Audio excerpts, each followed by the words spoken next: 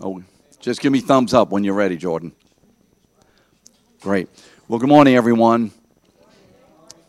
Good to see you this morning. How many of you, this is the first morning that you've attended the School of the Word since COVID?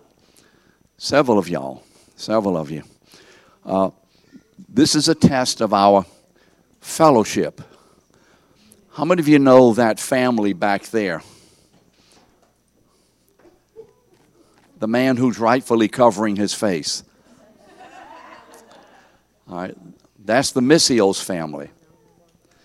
Now, these two people over here, just raise your hand. How many of you can name their two names, their first names? Gwendolyn, what are the names? Jack and Lisa. So everybody will know that. So it's good to see all of you here this morning.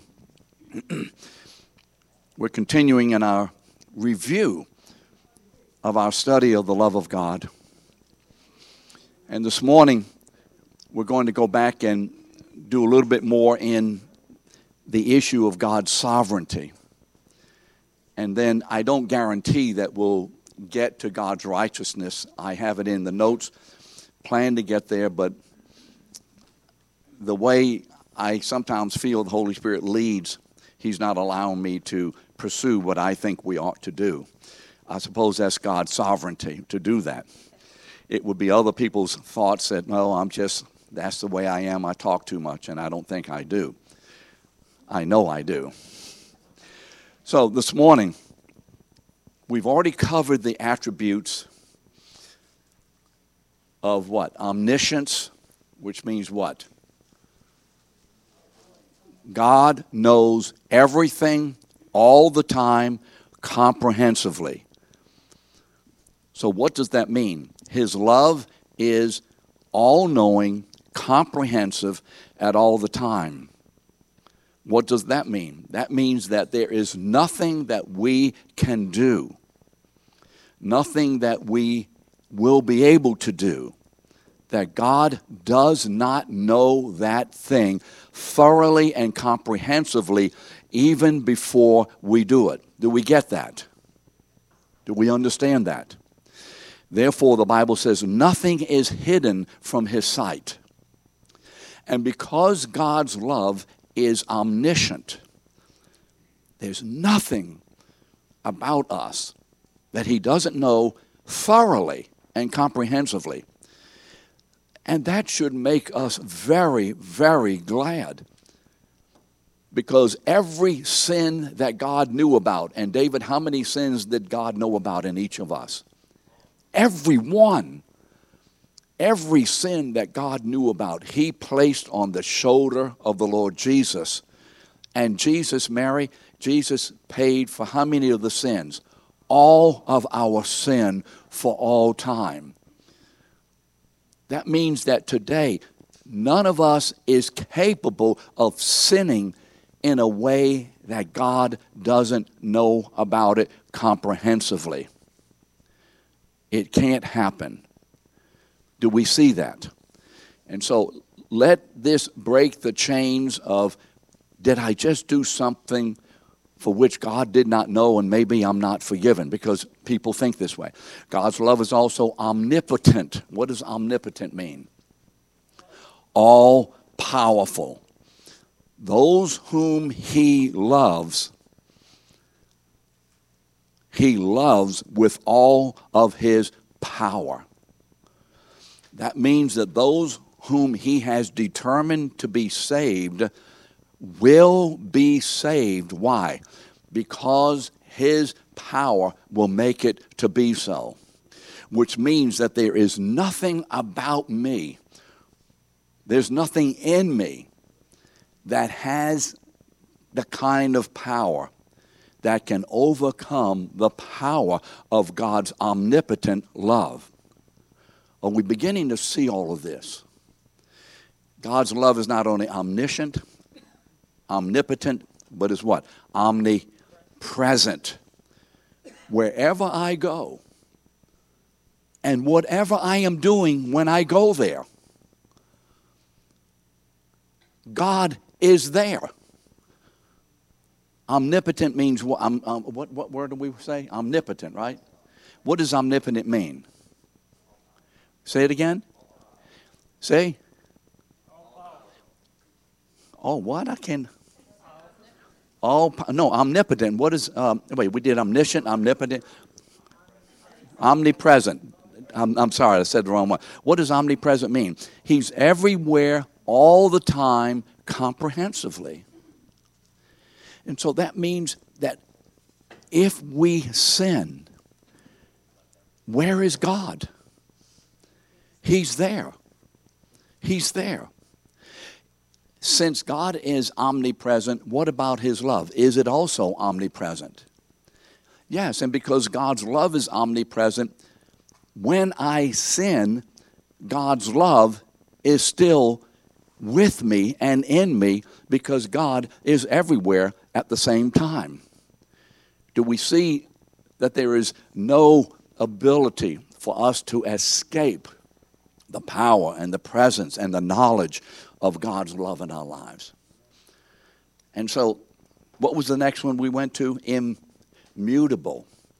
God's love never changes. Immutability means that God, being God, in his essence and as to his nature and as to his character, cannot ever change even one iota. There can't be even a scintilla of change in God.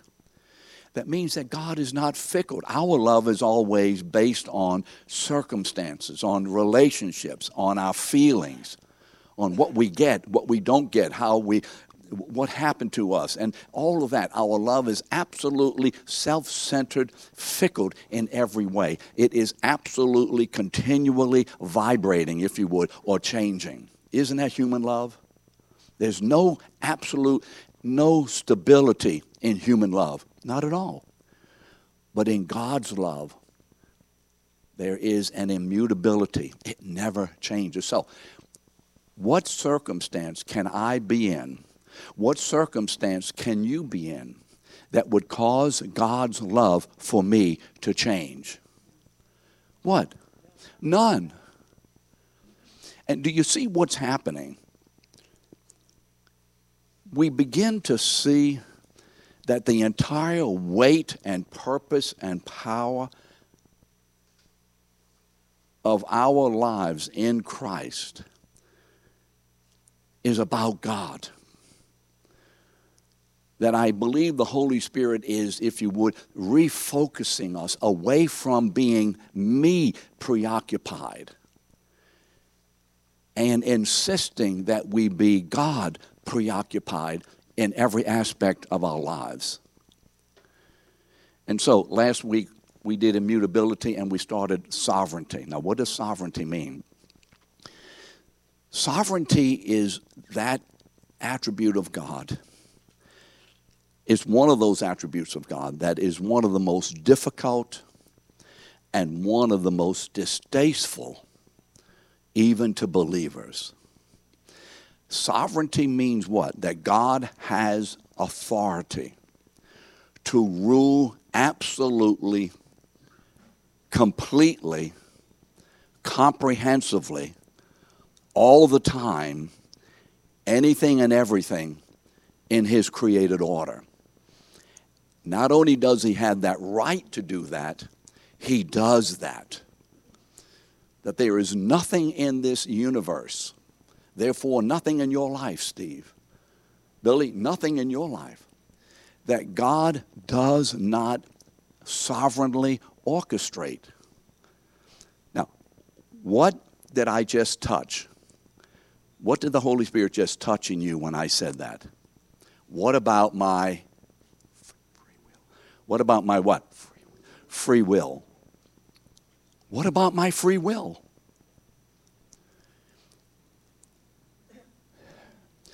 The only will that is freed from manipulation, change, circumstances, experiences, the only will that is really free from anything of manipulation is God's will. God's will is the only sovereignly free will. Which means what? That there's nothing outside of God that in any way can, to any extent, alter any of his will, of his sovereign will. Nothing.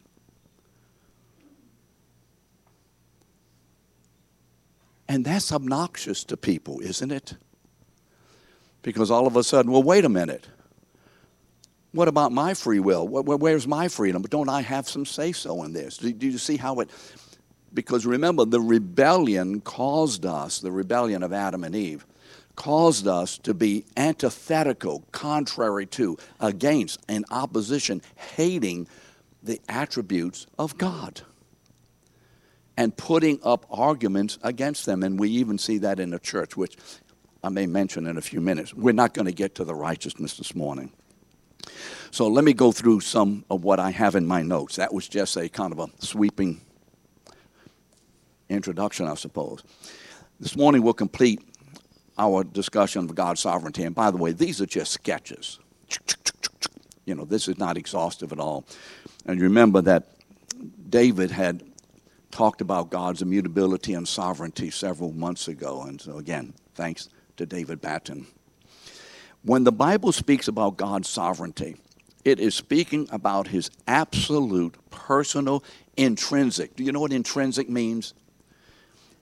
His alone. It's inside of him. It's his. It's mine. Intrinsic. God's absolute, personal, intrinsic, comprehensive authority to rule over all of his creation for all time. For all time. Because God is sovereign, he alone rules. Because God is sovereign, he alone has the right, and he alone actually decrees or dictates.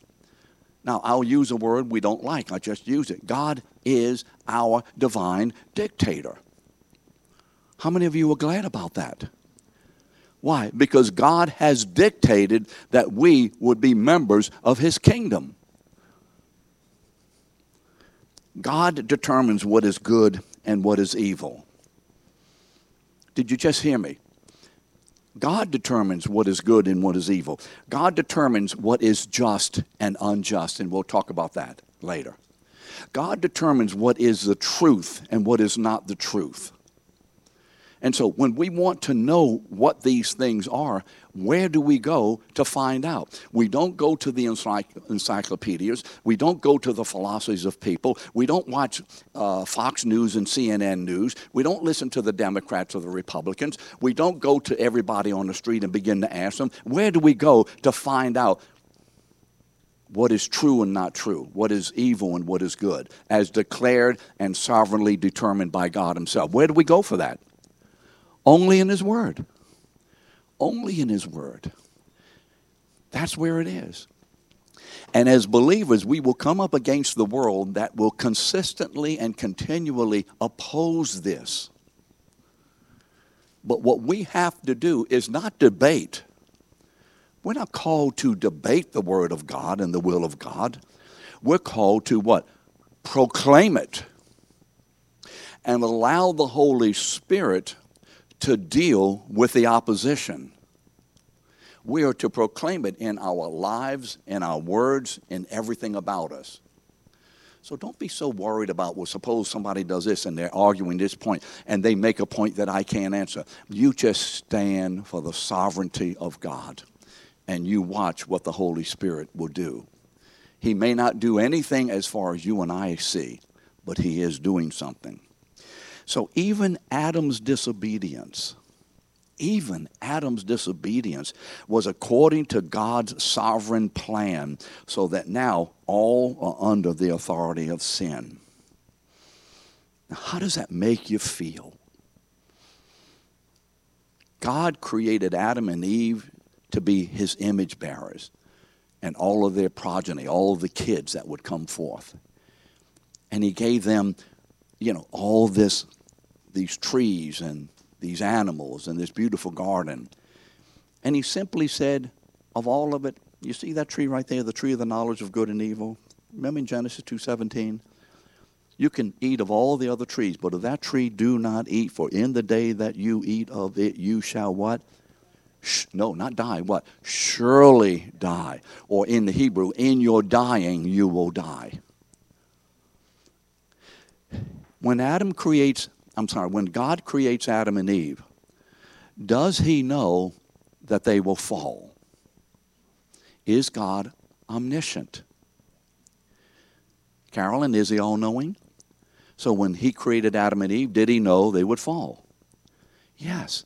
He knew that when he said, let there be light, what he would do and what would be the results. Because you see, all of creation and all of the activities of creation are the activities of God's sovereign purpose to declare himself as glorious in his eternal people, whom he has chosen before the foundation of the world. So you say it like this, and we sing the song, this is my Father's world. This is God's creation. Even Adam and Eve's disobedience. Not that God allowed it, but that God what? Decreed it. Now, let's be fair. And I know it'll take a little time in this, but it is so radically significant for us. How many of us are uncomfortable? And I have to admit, I find an uncomfortableness about it when I say, God decreed their fall. How many of us kind of like, am I the only one? It's like, you know what I mean? Like, and what's the question? Is that what? It's the F word. What? Fair. Is it fair? And because we do not believe it is fair, we believe that God cannot be that sovereign, or that, I don't know what we believe. But do you feel it in you? I mean, Farrell, good morning, Farrell. Welcome to the class. Do you feel it's unfair? Feel it unfair that God should decree Adam's disobedience? It's unfair. Doesn't it feel unfair? But you see, aren't you glad God is not fair? Because being fair is what we say should be done, and how we determine how that thing should be done according to our fallen, darkened, sinful, corrupt wisdom. And who are we to determine, even in this life, what is fair? Do we have the ability to genuinely determine what is fair? No, not in ourselves. So God said, let there be light. You know, it's one of those things that, but why did Adam and Eve sin? Well, they sinned because they wanted to sin. Did God make them sin? No. But it was God's decree that, do you see what's happening here? Who can explain this?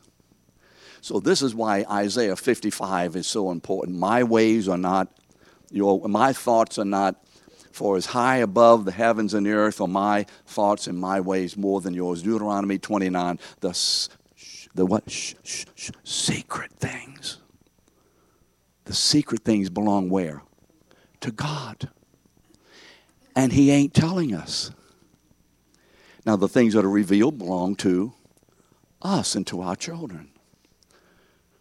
And I say this because these are the kinds of things that cause us to question God's love for us.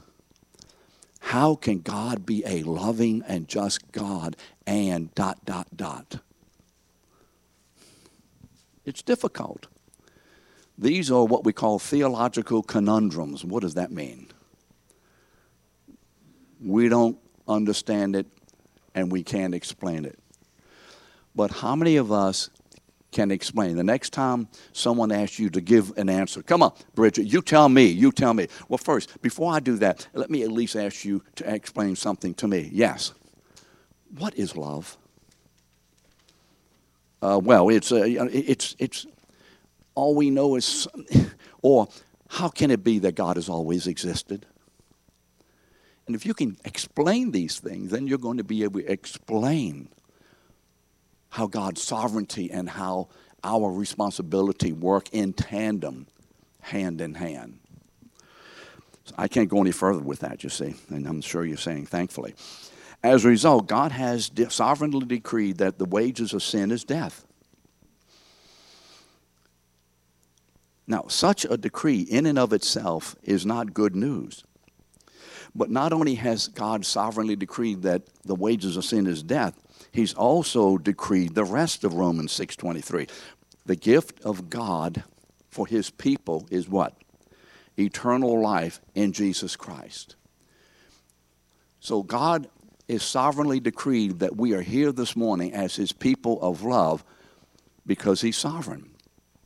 And so there are a lot of questions about God's sovereignty I don't get. But I can tell you one thing. I am not going to allow my questions and my concerns and whatever overrule this. First of all, he is sovereign. And secondly, thank God he is, because I stand here this morning as a man who has been decreed sovereignly to be saved and to be here. And so have you been. So we may not understand, and we do not understand very much about the sovereignty of God in many of these issues. But can we at least say, I know you're sovereign, and I thank you for it. See, let's not impugn, let's not put down God's sovereignty. So, when did God make this decree that we should be saved? The gift of God is eternal life. When did he make that decree? He made it in Ephesians 4:1. He chose us in Christ before the foundation of the world. So what? He chose us. It is God's sovereign will that we are chosen. God's sovereign will that we are chosen. See, this is why in Ephesians 1, after we see that he chose us, the word says this: in love, he predestined us to adoption as sons through Jesus Christ to himself. We are here today because of God's sovereign love. He has decreed before the foundation of the world that he would have a people, and that he knew each person personally in his own heart and mind and in his own purpose. And at a particular time, in a particular country, under whatever circumstances we may live, God birthed us physically into this world. And then later, after we were physically born, God sent the Holy Spirit to gather each one of us into his kingdom. And so why are we here today? Well, I'm here, some may say, because I have prayed to receive Jesus. Well, that's not why you're here. I am here because I put my faith in Christ. Well, Warren, that's not why you're here. Why are we here today? Why? Charles, why are you here? He sovereignly chose you, brother. What? Yes. How many of you ever thought this? I'm so glad I was born to my mom and my daddy at this time, because if I wasn't, I may not be what? Saved. You see, God may have missed me if I wasn't born in this circumstance and these people. And do you see what happens? Phyllis, is that possible? It's not possible.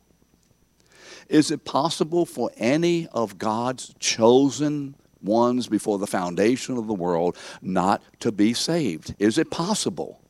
Annie, is it possible? It ain't possible. There's not one that will be lost. Jesus says, I lose none. And so, if I fail to share the gospel with this lady here, and I walk away and I think, oh, I failed to share the gospel. Oh, I don't know whether, if she never hears the gospel again, will God save her? Linda, what? She will be saved. Because my salvation and your salvation is not dependent upon us sharing the gospel, nor is it dependent upon us coming to Sunday school, although that's a little questionable, although it's not dependent upon us even going to Alpha. These are not the ways we're saved. How are we saved? By the blood of the cross. And our salvation, which God determined eternally before the creation of the world, is accomplished or paid for in time at the cross, and then applied to us by the Holy Spirit when He births us into the kingdom unilaterally according to God's sovereign elective will.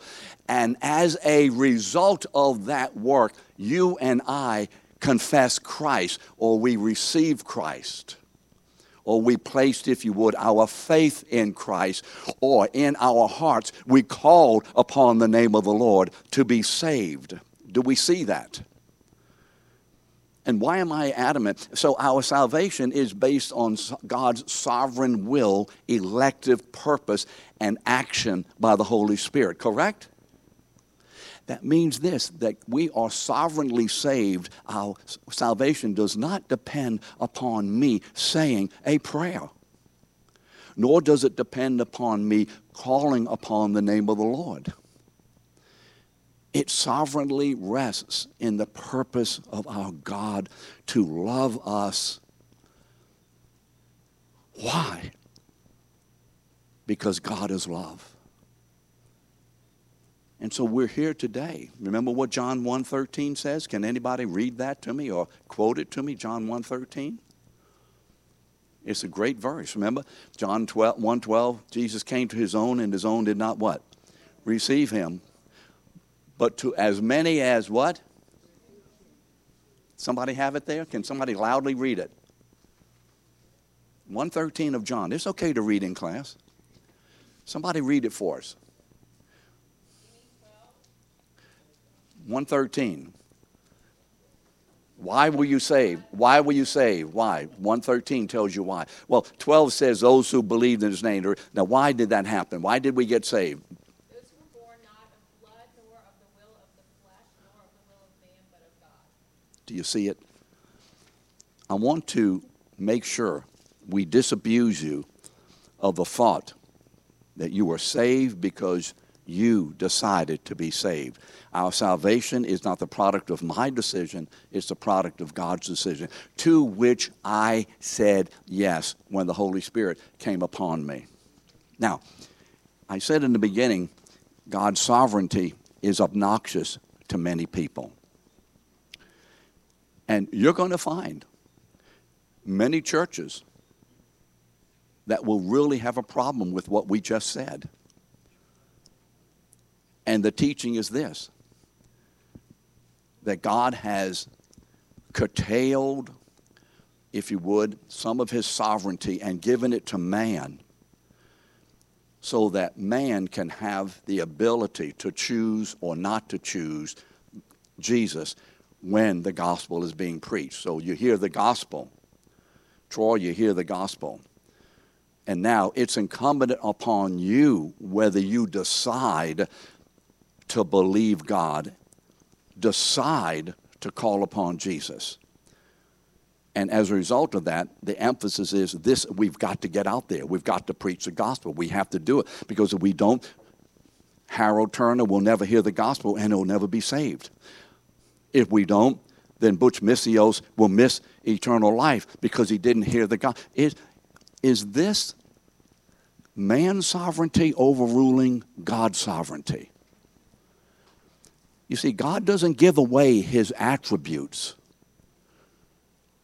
He retains it for Himself. Why? Because it's who He is. None of His attributes at any moment are diminished or changed. None of them. Because God has sovereignly chosen us before the foundation of the world, we know the answer to this question that Paul says in Romans 8:35. Listen to this question. And Paul has God's sovereignty in mind. Who or what shall separate us from the love of Christ? Answer that. What? Who? Nothing. No one. Why? Because God is omnipotent, omniscient, omnipresent, immutable, sovereign. Will tribulation separate us? Will distress separate us? Answer, yes or no. Will famine separate us, or nakedness separate us? Peril or sword separate us? But here's a good question. Will my personal sin, Celeste, ever have the ability to separate me from the love of God which is in Christ Jesus? Cody, can your sin separate you from God?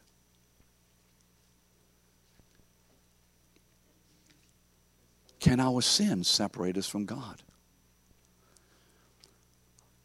Answer the question according to the attributes of God.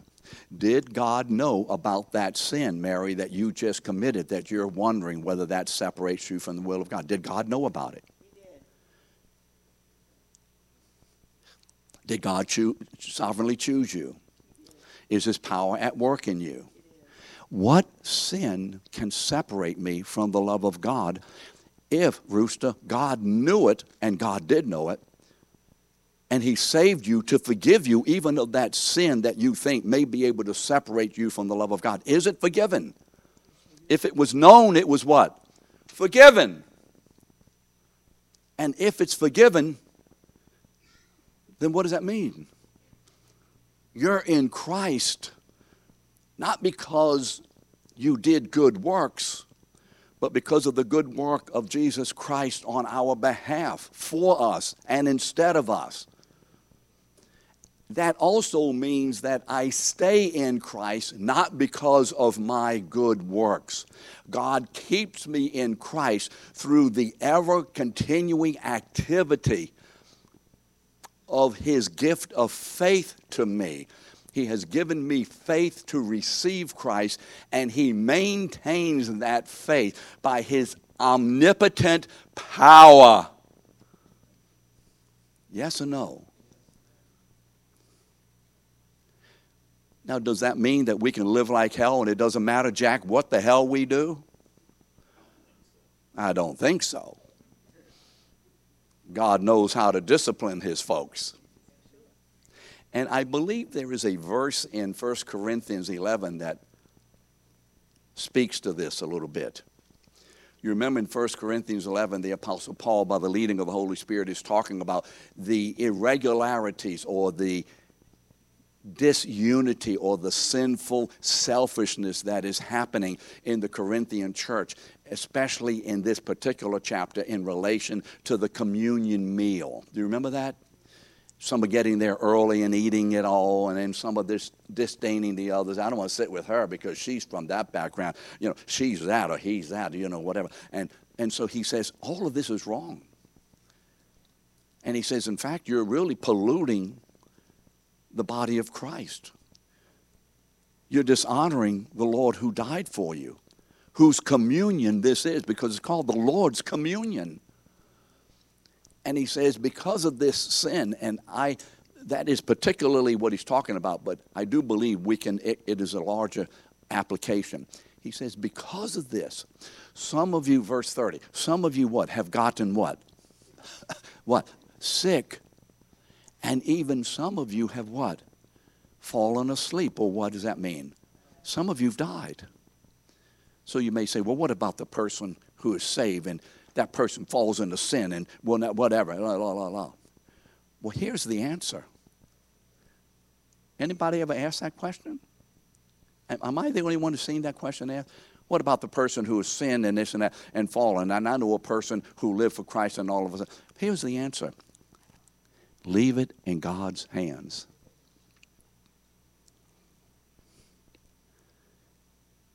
And I am convinced, I don't know how many, that some believers, if you would, die early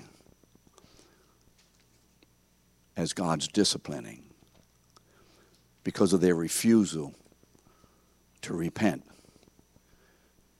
And then I'm not going to go down this next road because it just gets to be a question I can't get out of my mind and understand.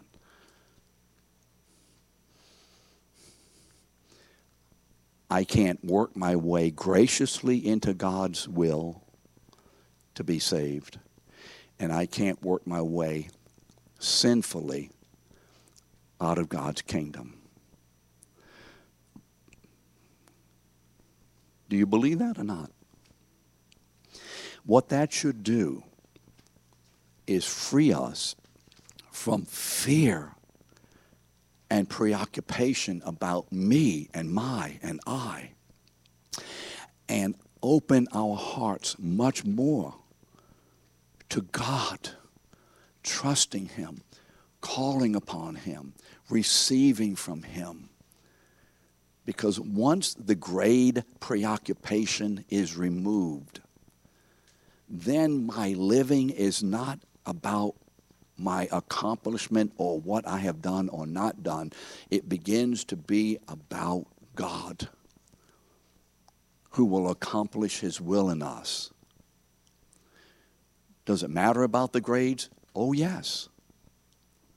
But do the grades, or are the grades able to touch God's sovereignty and His power and His knowledge and His immutability and His presence in such a way that they can overcome His eternal will?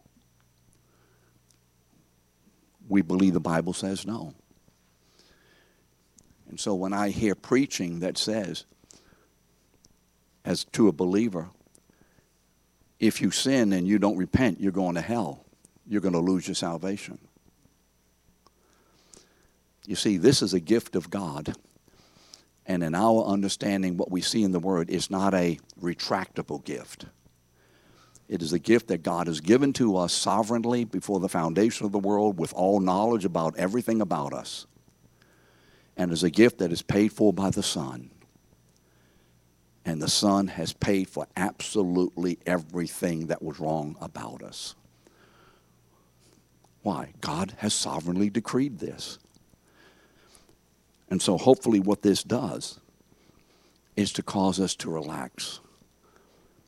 And one more thing you'll see, I think, in your notes. On November 3rd, we're going to have a shaking in this country.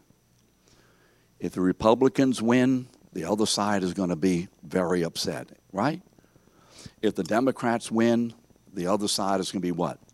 Very upset. And each one of you, I'm assuming, is praying for the election. Is God sovereignly overseeing and decreeing the result of the election? What happens if whoever doesn't get elected? Then we're going to hell in a handbasket. Is that possible? So, do I pray that Trump get elected? Some say yes. Do I pray that Biden get elected? Some say what?